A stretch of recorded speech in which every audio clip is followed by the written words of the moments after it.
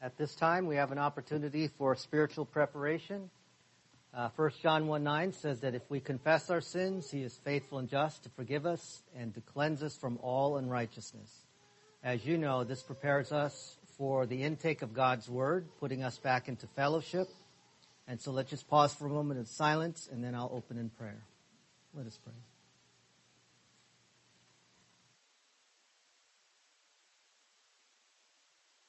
Father, thank you for this opportunity for us to assemble together as believers in Christ. We know that this is a privilege.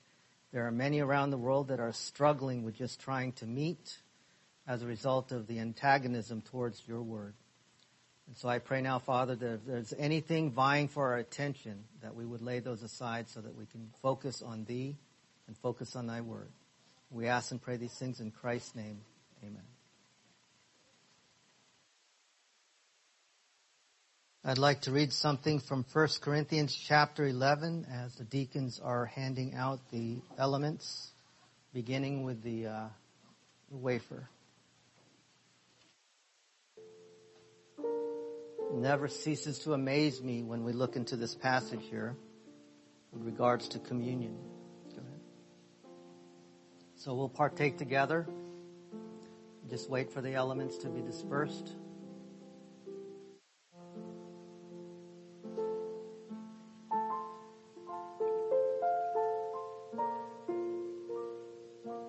It says, "For I received from the Lord that which I also delivered to you, that the Lord Jesus, on the same night in which he was betrayed, took bread." What's interesting here is that he continued to meet with his disciples, knowing that he was about to be betrayed. So in spite of the trial before him, he still had a relaxed mental attitude. And he assembled with his men. And then he said, "Take, eat. This is my body, which is broken for you. Do this in remembrance of me." Let us partake.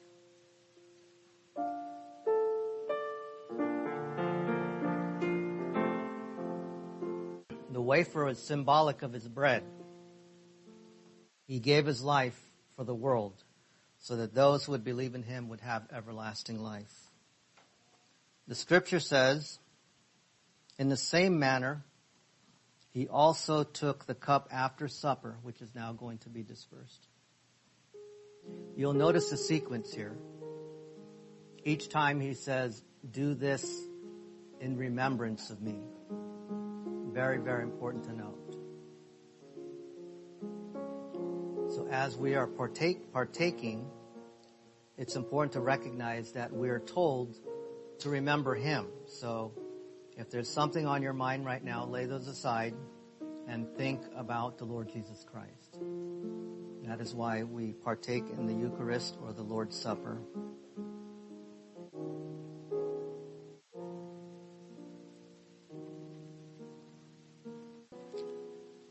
Scripture says, "In the same manner, he also took the cup after supper," meaning he gave thanks, saying, "This cup is the new covenant in my blood.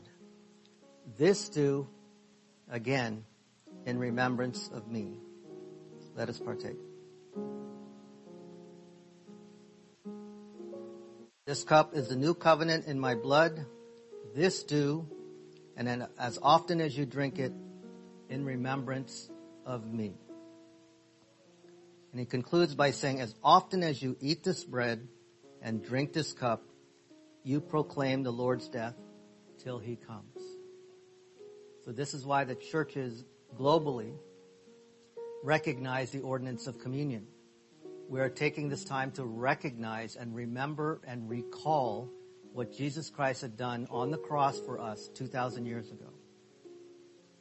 And because of that, there is hope. So whatever it is that we're struggling with, any trial, any difficulties, Jesus wants us to put that aside and remember him, because it's what he has accomplished that allows us to make it each and every day. What does the Bible say about salvation before we get into our message. The Bible says, "For God so loved the world that he gave his only begotten Son, that whoever believes in him should not perish but have everlasting life.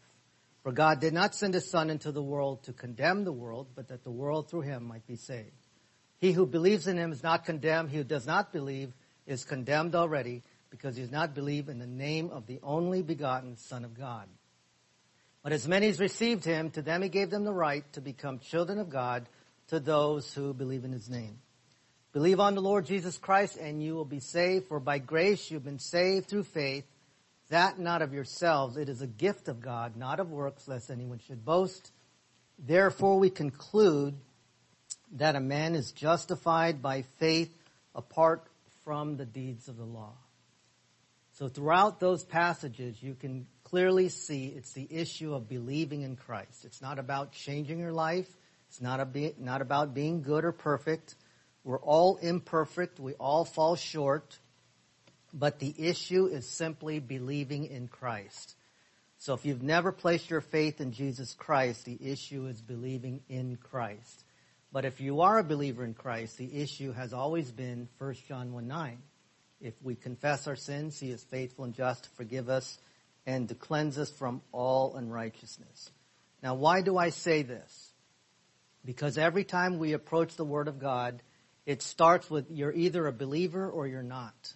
If you're not a believer, you start with first becoming a believer in Christ so that you can understand the Scriptures.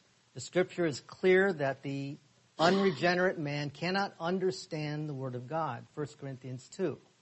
And so I always make it a point to start with that protocol, because just in case someone is listening online or even here, and if you are not a believer in Christ, we start with being born from above.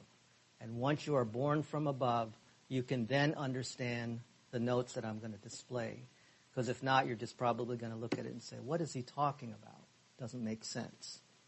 So having said that, here's the goal for this morning. We're going to move through the book of James. We're going to look at some verses here. And I'm going to continue to move through James because this is a part of our basic series, which is really related to phase 2 salvation, which I believe is critical because we need power. We need power to live the Christian life or the spiritual life, and that can only come by means of God, the Holy Spirit. As I've said before, and I'll say it numerous times, the Christian life is not hard. It's impossible. You cannot live the Christian life on your own strength. Every time I talk to someone will say, "Oh, Pastor Fred, the Christian life is so hard, I want to just give up." Well, give up.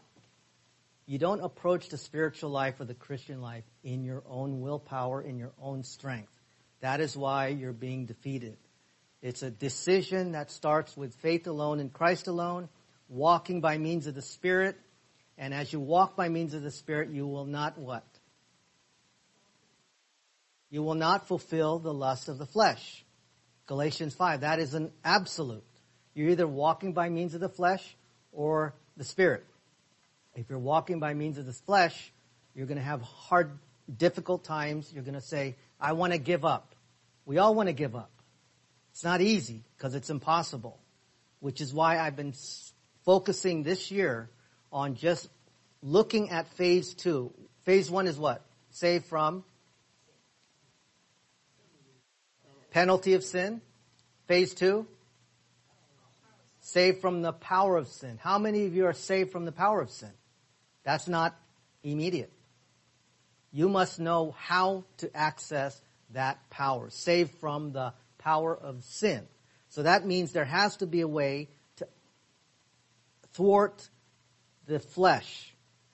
Is there a way? Yes, the Scripture does teach that. And I don't think the average Christian understands that. I think we just kind of lackadaisically in the back of our mind say, "Oh yeah, I'm a Christian, I'm saved." So what? In the middle of the week, you're going to have hardship. You're going to say, I don't get this. I've been praying every day. No resolve. That's true, because praying isn't going to fix the problem. Sometimes prayer is not the answer.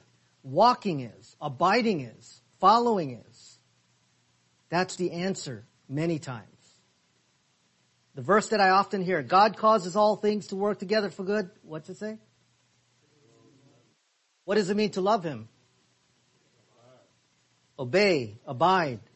And yet so many Christians dangle that around and say, hey brother, everything's going to be fine. No, it's not. Yeah, you're homeless. Oh, God's going to cause all things to work together for good. Really? We don't know if God is disciplining that man on the street because he went awry with his family. He started getting onto drugs. I'm just saying that as an example. What if he left his family because of drugs? He started to use his paycheck to get drugs, and then he forfeited his family. He lost his family. Are you going to tell the person God will cause all things to work together for good? No, that's a mishandling of the verse. If he is loving God, that's a different story. But what chapter and verse determines if he's loving God? Where do you find that? John 14:15. And I think John 14:22 as well. There's 2 or 3 times there. We have to be clear on this, because if not, we're going to sit there and scratch our heads in the middle of the week and say, this Christian thing isn't working. This Bible doctrine does not work. Yes, it does. But we need to understand the component of phase 2. We're good with phase 1 because it only takes place once. Once you are born from above, you don't have to be born again and again and again and again. Just once. However, you can be saved multiple times. How can one be saved multiple times? Phase 2. Saved from the power of sin. Today, tomorrow, next week, next month. Walking by means of the Spirit will allow you to experience that. So many people know the Bible, but they know the God of the Bible, but they don't know the God. What is it? Hold on. I'm going ahead of myself now. They know the Bible, but they don't know the God of the Bible. What do I mean by that? We can quote scripture. Romans 8:28. But do you know Him experientially? I'm not talking in a charismatic or Pentecostal way. I'm saying, do you know God for yourself? Can you actually say, yeah, I know that 2 years ago, I went through severe hardship and God saw me through. I know that for a fact. Can you identify with that? That's what it means by knowing God experientially, not some mystical fashion. Oh, we got to take a retreat and rest and go to the heavens or the mountains so that we can know God. Baloney. You can know God right here in your own home. You don't have to go anywhere. You don't have to go on a vacation. You can experience God right where you're at. Because God is, what's His essence? Omnipotent, omnipresent. That means He's everywhere, so you don't have to go to the mountains. What's the other one? Omniscient, omnipresent, omnipotent. The 3 O's. Omnipotent, omniscient, omnipresent. O. O. Right? Those 3 are foundational to the essence of God. And that must be known personally. Each of you must know that firsthand. Not because pastor said so or the Bible says so, but because you know so. You need to know the God of the Bible. Bring your Bibles to church? Good. Know your Bible? That's good. But do you know the God of the Bible? That is what is important. So many churches out there have their Bibles in the back seat, collecting sun, and it's rotting. We not only need to know the Word of God, we need to know the God of the Bible. Very, very important to know. So much for starters. But I just think that is so important because we sometimes, I hear online and even people who will sometimes email me and say, I want to sometimes give up because it's so hard to be a Christian. And I say, it's impossible to be a Christian. Okay, let's look at James 1 verse 12. Here we have, blessed is the man who what? Hupomeno. It's the word for endures. It's color-coded again. Hupomeno, so the Greek word is there on the bottom, those who like to write it down. And blessed is the man who endures what? trials, temptation. There's a variation to the word depending on the context. It could be rendered temptation or trials. So blessed is the man who endures trials. For when he has been approved, he will receive what? The crown of life. Remember, we went through some of the crowns 2 weeks ago. So if you're undergoing major trials, hang on. Hang on. In the end, you will receive the crown of life. But please notice the word when. There could be a long time when that takes place. The word when. When he has been what? Approved. Hal, your daughter passed her boards, right? How long did it take for her to find the answer to when she finally passed? Do you remember how long? A month after each test. A month after each test. So she didn't know until 30 days later. So likewise, it could be a long time to find out if we've been approved. For when he has been approved. It could be 30 days. It could be 30 years. It could be after the rapture for some of us. Prior to the rapture. But for sure in the Bema Seat judgment, which is for the believers only. When we get judged for what? What do we get judged for? Works. Never for sins. Because sins have been taken care of on the cross. Very basic, but sometimes it's good to review. So the man who endures trials. Any of you going through trials? Praise the Lord. We all do, right? When he has been approved, when you weather that, you will receive the crown of life, which the Lord has what? Promised to those who, there's that word again, those who what? Love him. So what do we say about those who love him? Promise to those who what? What's another? Very good. To those who obey. So that means going through the trials. We started with James 1. Remember, count it all joy when you encounter trials. So when you go through trials, we're supposed to consider it all joy. Why? Because it's targeting our faith. It's working at our faith. Ultimately resulting in endurance, perseverance. And then he tops it off in verse 12 by saying, by the way, when you have been approved, God will disperse to you a crown, the crown of life, which he had promised as you continue to love him during the ongoing trial. So hang in there. Don't give up. Take the doctrines that's been stored up in your soul. God causes all things to work together for good. Greater is he that's in me than he that's in this world. Store up all that doctrine and apply it. Exhale it. Inhale it, exhale it. Inculcate it and apply it. We're going to find out in a moment. James doesn't want us to just be merely hearers. He wants us to be appliers or doers of the word. So we are going to receive the crown of life. Now that shouldn't be just our motivation. We're told in 1 Corinthians 3, gold, silver, and precious stone, or wood, hay, and stubble. Why would a person receive wood, hay, and stubble if they're a believer? Why not gold, silver, and precious stones? No spiritual production. They're out of fellowship. Their motivation is not proper. They're doing it out of the energy of the flesh. So if Rick gave me this cup of water, but he failed to 1 John 1:9 before he gave me this, wood, hay, and stubble.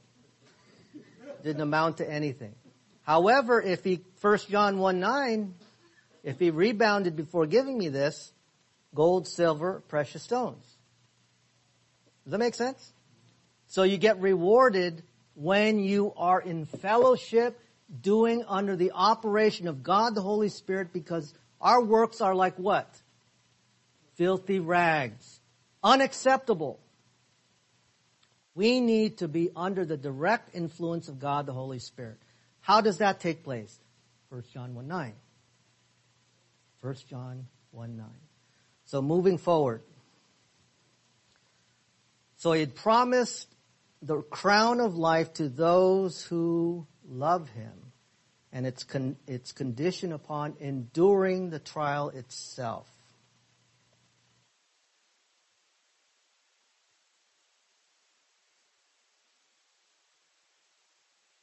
That takes us to James 1:18 and 1:19. Please look closely. Of his own will he brought us forth by the word of truth, that we might be a kind of firstfruits of his creatures. And he goes on to say in verse 19, so then, my beloved brethren, that's in-house lingo, telling us and cueing us that these are referring to who? Believers. Now, just in case at this juncture you didn't know that, let's just say the word brethren was not here in James 1:19. Anywhere else in James that we can conclude that this is written to believers? Verse 2 of chapter 1, very good, Hal. Verse 2 of chapter 1, verse 1 of chapter 2, verse 1 of chapter 3. Brethren, brethren, brethren. So it's written to brethren, believers, in Christ. Those who are in union with Christ. He says here, of his own will, notice in verse 18, he brought us forth by the word of his truth.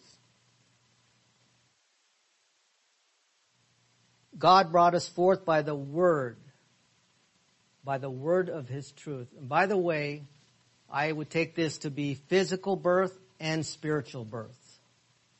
Physical birth and spiritual birth. He calls things into his existence. So a person is born once or twice and either dies once or twice. If you're born once, you die twice. If you're born twice, you die once. Did I confuse you? Born once, die twice. Born twice, die once. If you are born once physically only, not born again, but physical only, you die twice. Physical death, spiritual death. What's spiritual death? Lake of fire. Which is why we are to advance the cause of Christ, because we know, they may not know, that eternity is in the balance. It's not about being good and changing the color of their hair. It has nothing to do with behavior. It has everything to do with birth. Birth takes place at the moment of faith. And the world has been confused with what it takes to have rapport with God the Father. It's just simple faith. Believe on the Lord Jesus Christ and you will be saved. As simple as that. And here, he brought us forth by the word of truth. That truth originates with God and ultimately Scripture, which brings about our existence. So we have physical birth, spiritual birth, that we might be a kind of first fruits. And I mentioned this 2 weeks ago as well, but let me just add some clarity and some definition on what I mean when it talks about, or what it means regarding first fruits of his creature. And so the first fruits, the idea is, as one is in Christ, we are set apart for his purpose, representing a special and valuable part of God's creation. The first fruits of his creatures, right? See that in verse 18? So which implies that we have a unique role and responsibility to live in a way that reflects God's character and sets an example for others. I mean, so far up to verse 18, James 1 is hammering on the idea of behavior, because faith is about behavior. Faith without works is dead. Chapter 2. But we're going to see, if we have time, not today, but maybe in the future, that faith without works doesn't mean you don't have faith. It just means that it's useless if you're not exercising good works. And remember the example. If someone comes to you in need of clothes, food, and you say, be warm and be filled, and you do nothing about it, James says, what good is that? You have all this doctrine stored. Doctrine without application is useless. That's all it means. So here, we're the kind of first fruits. We represent him. So we have this opportunity to shine for Christ. Now look at verse 19. So we set an example in verse 18. And in verse 19, so then, because of verse 18, my beloved brethren, brothers and sisters in Christ, let every man, and that of course refers to man and woman, I want to make sure I say that correctly because this is what the Word says. It's not, I don't have to adjust pronouns here. This is what the Word says. Let every man be swift to hear, slow to speak, slow to wrath. This is wisdom now coming from God. Let every man be swift to what? Listen. Listen and slow to speak. We get in trouble when we speak too soon. So the Word says, as we're going through these trials, because this is in the context of trials, chapter 1, he says, listen properly. Listening properly is key in endurance under a trial. That's the very first step. Be swift to listen.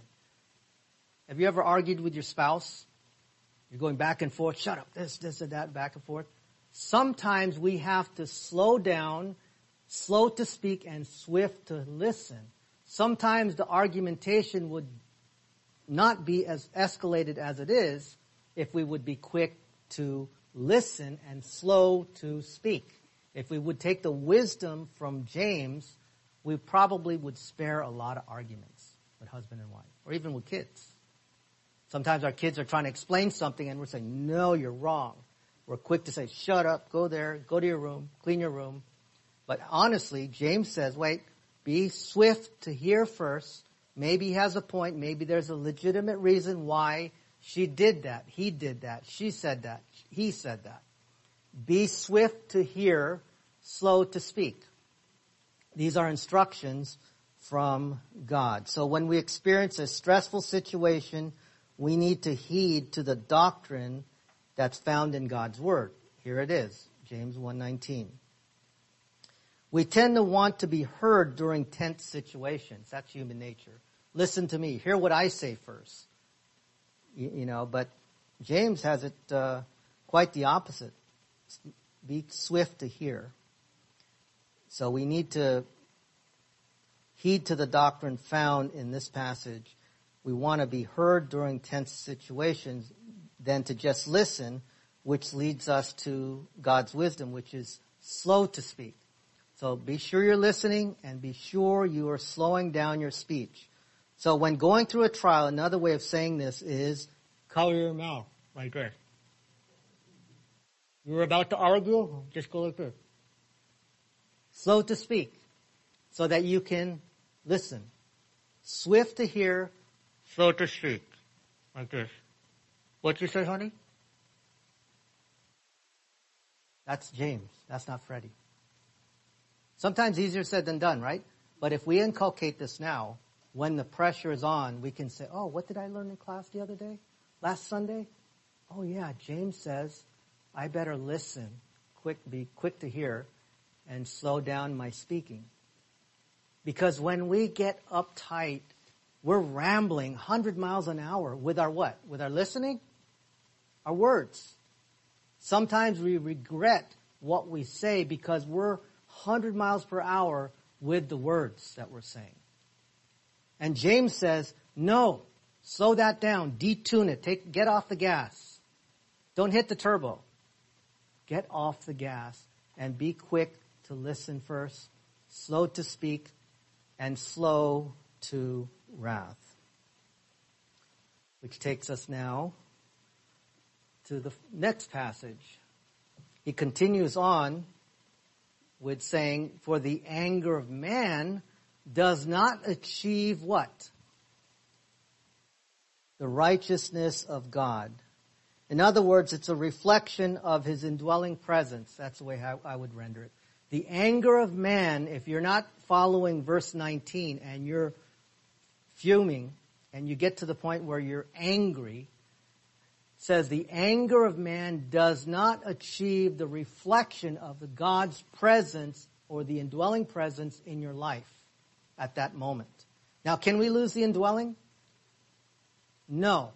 But we don't have that reflection of Him residing in us when we are angry.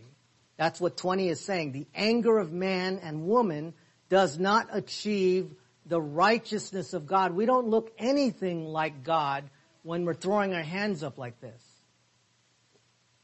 The anger of man does not achieve the righteousness of God. Now, I want to deviate just a little bit, and this will cause for the rustling of pages in your Bible. Turn to 1 John 3:9. I just wanted to talk briefly about this. We're not going to get into anything heavy duty here because this is going to take a little time to really pick it apart and parse it and do all the exegesis. But it's easy enough to just comment and show you the tension in 1 John. 1 John chapter 3, verse 9. You all have it?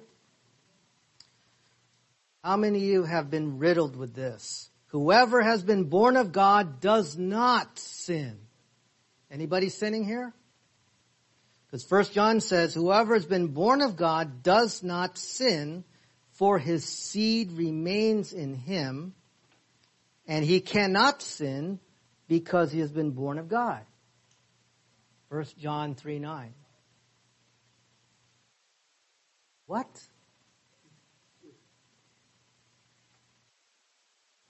Now, if you're like me, you're probably saying, well, I just sinned prior to coming to church.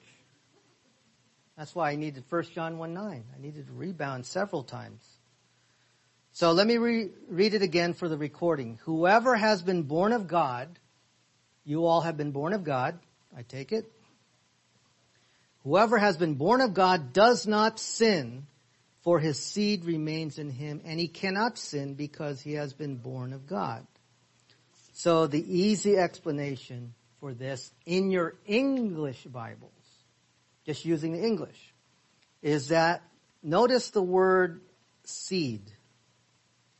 The seed has been born of God. Notice that? His seed remains in him, inside the believer, and he cannot sin because he has been born of God. So the seed component, the regenerate new man, the inward man, cannot sin. It is never a reflection of the new man. Because that seed never sins. It comes from God. That's the new nature at the moment of faith. So, if I can simplify it, if Freddie sins, it's never an expression of the new Freddie that has been born from above. It is a reflection of my sin nature. Does that make sense? Let me slow it down again. Your eyes are rolling like this. Sin is never a reflection of the new you, the new man. In Christ we are a new creation, right? And I'll take us to Romans 7, so maybe that'll help drive this home.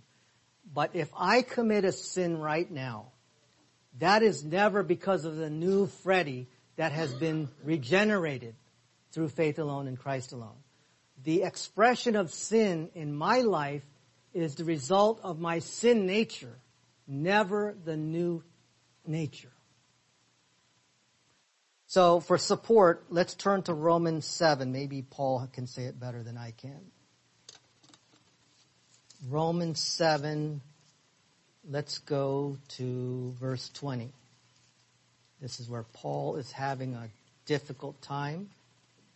Romans chapter 7. By the way, I don't mind if you are slow in finding the books of the Bible. That's not a problem at all. Please take your time. Use the contents if you need to. Those online, even those here. Romans 7, 20 to 25. Let me read that for the recording, and then hopefully that'll buttress what I just said in 1 John 3:9. Beginning with verse 20. Now, if I do what I will not to do, in other words, if I'm doing what I don't want to do, it is no longer I who do it, but sin that dwells in me. Okay? For I delight in the law of God according to the, what's it say? Inward man. I'm looking at verse 22, Romans 7. Romans 7, verse 22, going on to 23. But I see another law in my members, in myself, warring against the law of my mind. So remember, in his mind, he knows the law of God, and he delights in it. Do you ever delight in the Word of God? Oh yeah, praise God, I love this doctrine. Hypostatic union, eschatology, essence of God. I delight in my mind, the law of God. But then on verse 23, Paul says, I see another law in my members, in my body, warring against the law of my mind, and bringing me into captivity to the law of sin. So there's the law of God and the law of sin, which is in my members. O wretched man that I am, who will deliver me from this body of death? He's frustrated. Verse 24. Verse 25, I thank God through Jesus Christ our Lord. So then, with the mind, I myself serve the law of God, but with the flesh, the law of sin. So Paul, as you'll recall in this passage, he talks about the things he wants to do and the things that he does not want to do. The things he does not want to do, that's what he does. The things that he wants to do, he doesn't do it. The ongoing struggle of the flesh and the sin nature, or the sin nature and the new nature. The law of God, the law of sin. Okay, let me see if I can say it again. Would you agree that the spirit indeed is willing, but the flesh is weak? You can all identify with that? Okay, let's take that. The spirit indeed is willing. Willing to what? Not sin, right? Not sin. But the flesh is. So you're either under the influence of the flesh or the spirit. If you're under the flesh, you have a tendency to act out on the sinful tendencies. Okay? So if your weakness is lusting, stealing, cussing, you will have a greater tendency to carry those out if you're not filled with the Spirit, if you're not walking by means of the Spirit. And in 1 John 3:9, my point there is that the seed that is in you, the new you, born again you, never ever expresses itself in sin. It's always the direct result of the old sin nature. Does that make better sense? Are you still confused? Rick? Your explanation makes sense, but I would certainly hate to try to explain this verse or on it's really not clear. I mean, it makes sense that it's a reflection of your old sin nature, but until I heard you say that, Yeah. I write it down in here. Okay. Yeah, it is confusing, and a lot of people will render that as, especially the NIV translation, keeps on sinning. But that's a mishandling of the translation there. I don't agree with that. The New King James renders it better, and the Greek text is ideal. So the idea is whoever's been born of God does not sin. And it's the new man that does not sin. The seed that's in you is, for example, Anne has a new nature, right, Anne? Come forward, Anne.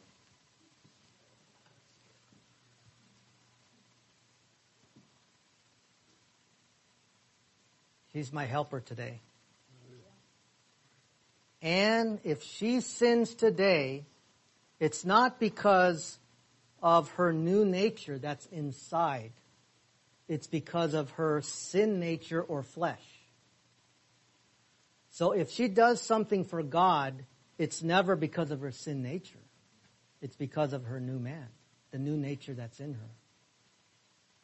Is that a little easier? I think sometimes, we are trichotomous believers. That's right. There are three parts of it. There's our physical, our human spirit that we Thank you, get Ann. at the point of salvation. Yes. And the third one is the soul. Right. So if it comes with the explanation that your sin is Sin. your old nature, Yes. your soul, your human spirit, which has all the indwelling of the Holy Spirit and Jesus Christ, is not able to. Yes. The new nature does not sin. That's what I've been saying. Right. Okay. The new nature never is every sin that we commit. You'll commit sin later, tomorrow, next week. That is never an expression of the new you. Remember what Paul said? I war inside, but at least in my mind, I can worship God. So the tension inside is that's a reality for all of us. But if we sin, it's never because of the new man. We've been made a new creation in Christ. That is never expressed by sin. We don't express sin from our born-again side. If we do sin, it's the old Freddy. It's the old man. It's the sin nature. Sin is never expressed by the new you at all.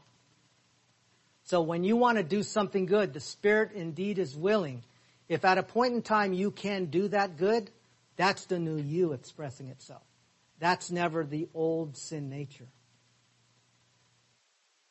Hopefully, Debbie? Yeah, just two questions. What is the Greek word that you said, some translations call it continuing to practice? Let me see if I have it here. It's the word continue.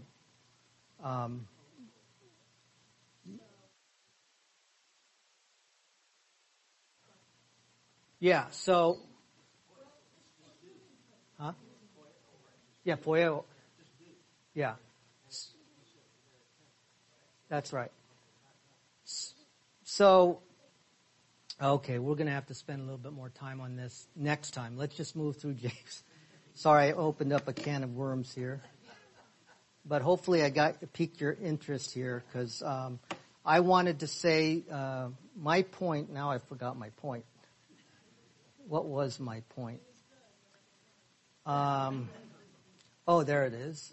Verse 22. I think this is where I was going. 21, I'm sorry. Can't even read the numbers right. Okay, 21. Therefore, putting aside all filthiness and all that remains of wickedness, and receive, in humility, receive the word implanted. And so that idea of the word implanted is already an indication that they're believers. James is addressing believers because the word has been implanted. Notice what he says here, which is able to save your suke, or life. So that word suke, or souls, is also rendered life. So that's phase 2. Right there.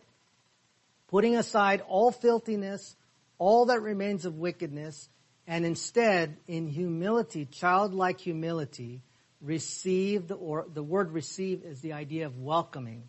Welcome the word implanted, which is able to deliver your soul or your life. So this is phase 2 now, right here in front of us. James 1:21. So he's implanted a new nature in you, and you have everything you need for spiritual growth, but you have to receive humbly by placing yourself under its authority. So now, that takes us to 22. So, but be doers of the word and not hearers only, deceiving yourselves. So that word be comes from the Greek verb ginomai, which is a present middle imperative. Present tense means ongoing action. Middle verb middle voice, lost my train of thought there, means that the subject is contributing to the action of the verb, which is being doers of the word. So be doers of the word and not simply hearers of the word. In fact, so I can not lose there it is. I'll just pop it up there for you. I know Anne likes the Greek words there. So ginomai. Then we have the word doers right there. Poietes, the noun poietes, which just simply means doing or doers, do, one who does. And then for the word hearers, we have the noun akroates, right there in the blue. So be doers of the word, not hearers only, deceiving yourselves. James 1:22. So if you look closely, so there's a lot of things going on here. Jesus said, man shall not live by bread alone, but by every word that proceeds out of the mouth of God. So what does every word here say? He's saying to Freddie, don't just hear the word of God, but be doers. What did Jesus say about doing the word of God? Anybody remember? James is telling us, be doers of the word. What does Jesus say about doing the word? Okay. Turn to Matthew chapter 7.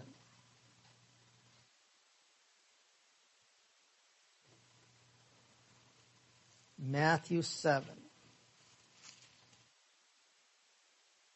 Matthew chapter 7, first book of the New Testament. We're looking at verse 24 to 27. I'll read it for the recording. Matthew 7:24. Therefore, whoever hears these sayings of mine, Jesus speaking, and does them, I will liken him to a wise man who built his house on the what? On the rock. So there's solid structure there. The foundation is strong. And the rain descended, verse 25. The floods came. The winds blew and beat on that house, and it did not fall. Why? Because it was founded on the rock. Verse 26. However, or but, everyone who hears these sayings of mine. So you have your Bible, you're listening to the doctrines, you hear the word, and does not do them, will be like a foolish man who built his house on the sand. And the rain descended, the floods came, the winds blew and beat on that house, and it fell, and great was its fall. So what did Jesus say about the application of his word here? If you were to summarize it, what's going on here? James tells us, don't be a hearer only, but be a doer. So that helps us during trials and endurance, right? What does Jesus say about listening to his word? There's no stability in your soul if you're not applying the word. There's a contrast. Someone who hears the word and someone who does the word. That's right. You have to be in fellowship. We have all these new doctrines after post-Jesus, post-ascension. So we have to be in fellowship with God the Holy Spirit.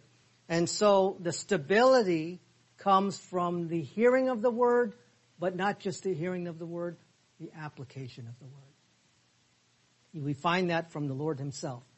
The person who hears this and does not do them will be like a person who's slammed how many times? 3 times, the trials of life. You get hit with a crisis. Boom, boom, boom, boom. And great was its fall to the person who simply hears. Not the time to be quick to hear. Now you're to apply it. Don't just hear the word, do it. Apply it. Count it all joy when you encounter various trials, because you know it's for the testing of your faith. God is not trying to prove you wrong, not trying to prove that you're weak. He's trying to prove that you need Him, and you ought to depend on Him through His Word, through His doctrines that are found in Scripture. Life is going to hit you hard. It's going to hit you in the gut. But if you stand on God's Word, you can weather anything. He's there in your corner, on your side, but it's us that have the problem. We either believe God. In essence, if I could distill all of this, Freddie's version, commentary on the Bible, you either believe Him or you don't. It boils down to that. Do you believe God? That's all it is. Genesis to Revelation, you either believe Him or you don't. It's all about faith. What does the Scripture say? Without faith, it is impossible to please God. So He's all about Him wanting you to trust Him. So you have to exert your confidence in Him, your trust in Him. And that's only going to come as a direct result of application of doctrine, application of God's Word. Not being a hearer only, but applying it. It's right in front of us. Don't be a doer only, but be doers of the Word, not hearers. That word be is in the imperative mood. And so that is a direct command. That's command number 2 in James chapter 1 of 59 commands in this book. 59 commands, and there's 1,022 in the New Testament. 613 in the Old Testament, and I think it's 1,022 in the New Testament. So now you know 2. Count it all joy, be doers. Everett? And in so many ways, that's how people misconstrue, and they're thinking that they got to go out there and do something. Yeah. I got to be good. I got to be giving. I got to do this and do that. Yeah. However, that may be a misconstrued In this verse. of the verse of saying. Exactly. Believing, having faith and application of any given command. That's right. Very good observation, Everett. It's the command and the doing of His Word. And that does not necessarily mean that you have to do this, that, and the other. The context ultimately determines what you're doing. So in this case here, the application of His Word, in other words, James is saying, look, you're hearing His Word. Are you doing it? Are you trusting in Him? I said in the beginning, count it all joy. Are you counting it all joy? If you don't understand that, he said, whoever asks in faith will be answered. He who lacks what? Wisdom. Let him ask of God who gives generously. So the context there is, if you can't understand the trial that you're going through, ask of God and He will answer you. Will He answer you through the pages of Scripture?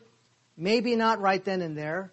Maybe as you soak in the Word of God and you understand it and you pray and you fellowship with other believers, the answer, I believe, will come through. Because sometimes it's not just going to be there popping in front of you, especially when you're going through a trial. It's very difficult to do anything when you're undergoing a trial. I mean, if you're going through hardship, would you want to have a Bible study with me? If you lost your job, would you want to have Bible study and have prayer time? Probably not. Okay, we have someone who's mature here. She knows. Well, the average person, okay, if I'm going through hardship and I hear something like something going on with your kids and I'm mad, and you say, Freddie, you want to have Bible study? Not today. I probably won't want to because I've got other things on my mind. Should I be putting priority on God's Word? Of course. But sometimes that's not always the case. Didn't Jesus say, not my cup, but thy will. Not my will, but thine will? So even the humanity of Christ, there were times where He would say, Father, if it's possible, let this cup pass. But not my will, thine will. So, and He sweated drops of blood. So He was probably a little concerned and stressed, wouldn't you say?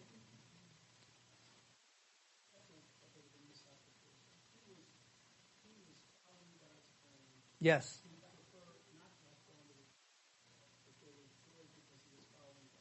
That's true. That is true. In that sense, it is true because he knew. God the Son knew. There was joy set forth before him, but there is that prayer that he says, if it's possible, let this cup pass. So from the stand... Yes, he did.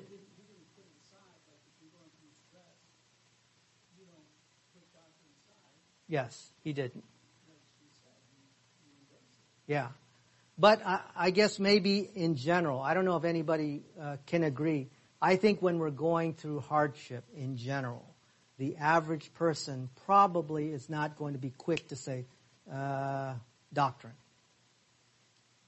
I think if they're going through hardship, they had a, let's say they had a miscarriage. Oh, honey, let's have a Bible study. They might not want to. They just lost a loved one. Yes. That comes through. That's right. But well, I think my point ever since is that we study the doctrine beforehand, before the crisis, before the trial. Because it's only then that we can pull it out, right? We can apply it. But if we're not grounded, if we have believing friends, right, that is not properly grounded, would you say? And they are going through hardship. I know someone right now who lost a loved one. And if they're not grounded, I can't just say, hey, praise the Lord, absent from the body is to be absent from the body is to be present with the Lord. They're not going to get it. Why? They don't have enough doctrine stored. So like Jesus, when he met up with Martha and Mary, he didn't say, hey, absent from the body is to be present with the Lord. He wept. When he was with the sisters, he wept. Jesus wept. So he felt the pain of the sisters. And Martha was like, if you were only here earlier, my brother might not have died. Hint, hint. But what's found in those words is something that I think we sometimes miss. She had the faith. She had faith that if Jesus was just there, Lazarus would not have died. Think about that. If you were just here earlier, my brother would not have died. But even now, we know that if you ask God anything, remember that, the follow-up? So her faith was being displayed during a very difficult time in her life. Right there, in the face of death. So, I would agree that it all depends on the individual, the application. I'm all with you.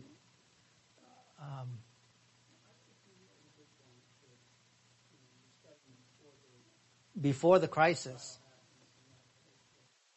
Yeah, we want to get grounded beforehand, not during the crisis. That's not the time to open your Bible and look for promises of God, promises of God, promises of God. Some people, yes. Some people, they only open their Bibles when they're going through hardship. The only time they go to church is when there's a crisis, right? Someone's in the hospital, go to church. 9/11, what happened? Churches were busting out the doors. Only during hardship. But for the believer, I agree that we should be getting into the Word. We should be focused on the Word, focused on Bible doctrine. But I'm saying in general, because we're amidst people who are thinking contrary to God's Word today. And so we have to be able to adjust and deal with those where they are, just as Jesus did. He could have just said, hey, what did he say to his disciples when he said, stay here and pray while I go pray to my Father? Stay awake. And what did he do? Was he upset when he came back? What did he say when he came back? Do you remember the specific details? It's very telling. He said, Theron, I was only gone for an hour. You fell asleep again? 1 hour. He went to pray for 1 hour. How many of you pray for an hour? Look at it. The details of Scripture. Man shall not live by bread alone, but by every word. What does every word say? I was only gone for an hour. He prayed to his Father for an hour. That's where things are getting done. So be doers of the word. So let's pull it together. We've got this ginomai, poietes, askreta. Be doers of the word and not hearers only, deceiving yourselves. So he goes on now. Look at verse 23. It's very interesting here. For anyone is a hearer of the word and not a doer.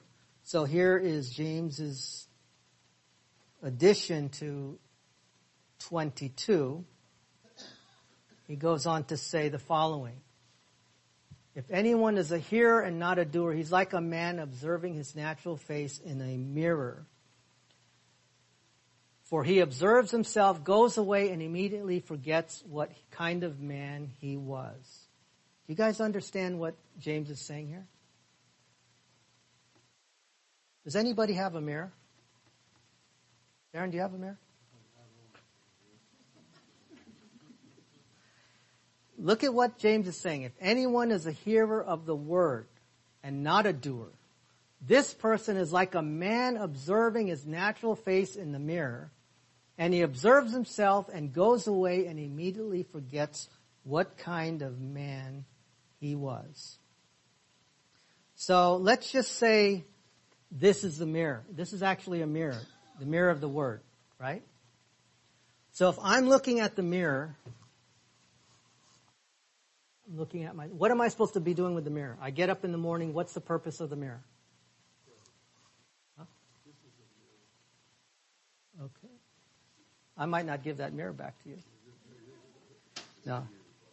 To see my reflection and what? To see about what's out of place. What else do we do in a mirror, in front of a mirror? Grooming. What else? Evaluate. Evaluate what? Did I lose weight today? Right? Ladies, what do you say when you're in the front of the mirror? Vanessa, what do you say when you're in the mirror? What do you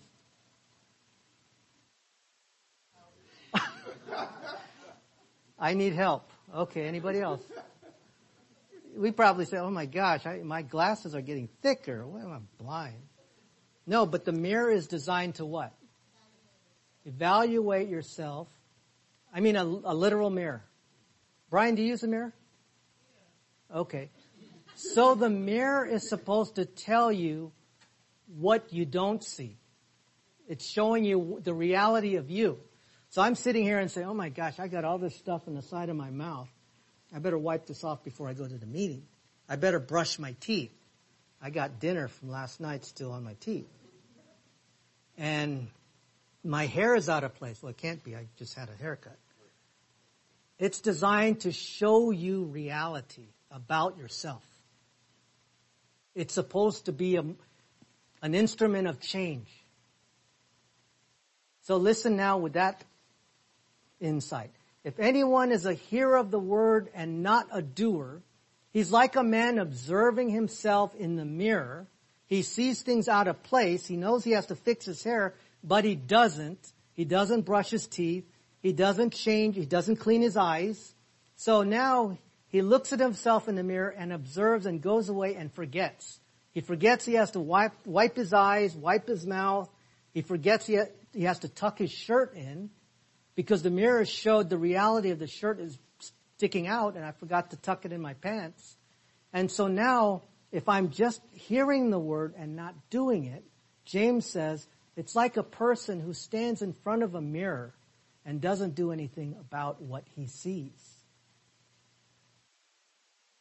We all use a mirror before we go out to work, before we go to school, before we go out for any appointment, before we come to church, hopefully. Right? It's designed to show the reality of self, what we see. But the Word is the mirror. So when we reflect in God's Word, which is our mirror, it shows us the reality of self. We are fallen short of the glory of God, but we have an advocate. The advocate, Christ Jesus. If we say we have no sin, we make him a liar. We see all these truths in the Word, the mirror. And so when we reflect on it as we study it, if we do it, look at verse 23. If anyone is a hearer but not a doer, that person is like a person who looks in the face, he looks in the mirror, and he observes and goes away and forgets what kind of man he is. He forgets to make the changes. You forget to tuck your shirt in. You forget to button your shirt. You forget everything. The Word is designed to show the reality of where we are. So as we engage in the Word, as we study it, we get to make adjustments where necessary. It make sense? So that's 23 and 24. That now takes us to 27. Oh, before you saw it already. People would often say, well, Christianity isn't a religion. It's a relationship. You heard that before? Well, James talks about a religion, a pure religion. That is acceptable to God. Do you know that? Look at what it says in 127. Pure and undefiled religion before God and the Father, or God the Father, is this: to visit orphans and widows in their trouble, and to keep oneself unspotted from the world. So not get entangled with the things of the world. So here is a religion that is acceptable before God. It's considered pure and undefiled. Notice what it says here in 27. Kai threse, or threskeia is the word for religion. Pure and undefiled threskeia. Before God and the Father is this. You want to practice religion. This is what it looks like. You should visit orphans and widows when? During their troubles. In their troubles. Orphans, widows in their troubles, and, don't forget, keep oneself unspotted from the world. So your vertical relationship should be expressed horizontally. It should show compassion towards orphans and widows, or providing for those who can do nothing for you in return, because that's what God the Father did for us. Keep yourself unstained. Don't let the world rub off on you. Instead, rub off on the world and leave behind a trace of grace wherever you go.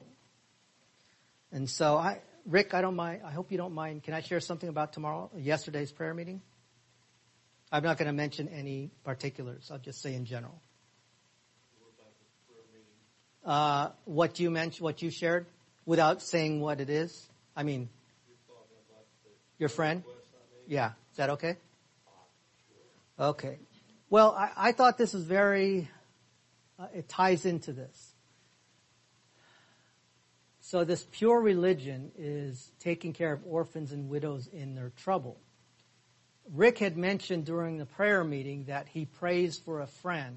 He goes out of his way and he's been impacting his friend, or trying to witness to his friend and share the gospel. And that, I think, is profound. That is a good thing. We should be doing that.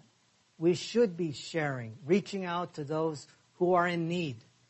Rick's friend is in need. What is he in need of? A Savior.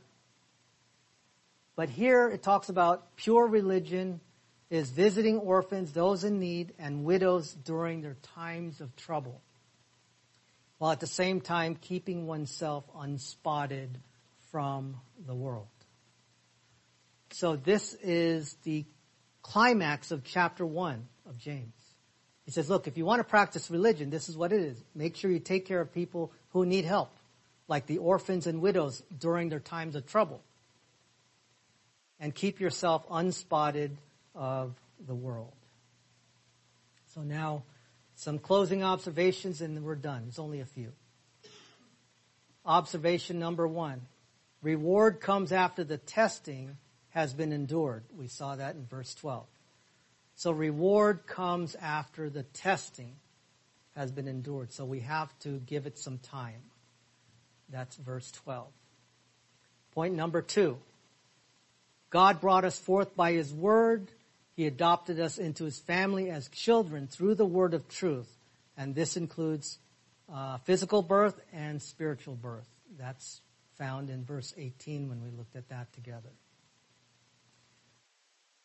Point number 3 is listening properly is one of the keys to endurance under a trial.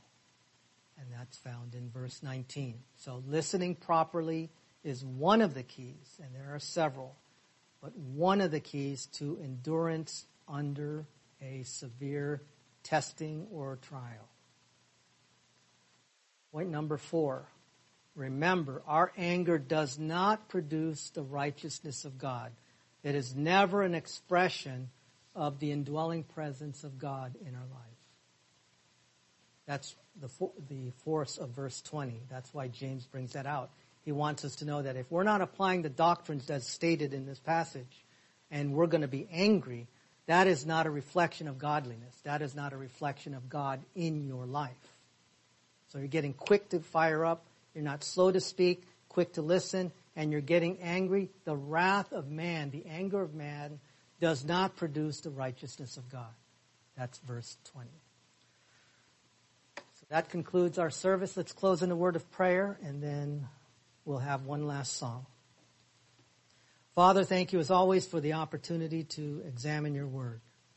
And I pray, Lord, that the truths that we looked at together would be helpful for us as believers in Christ, and that we would be found guilty of being doers of your word, not just simply hearers of it. Thank you for this time. I pray that you would keep us all safe when we go home. This we ask in Christ's name. Amen.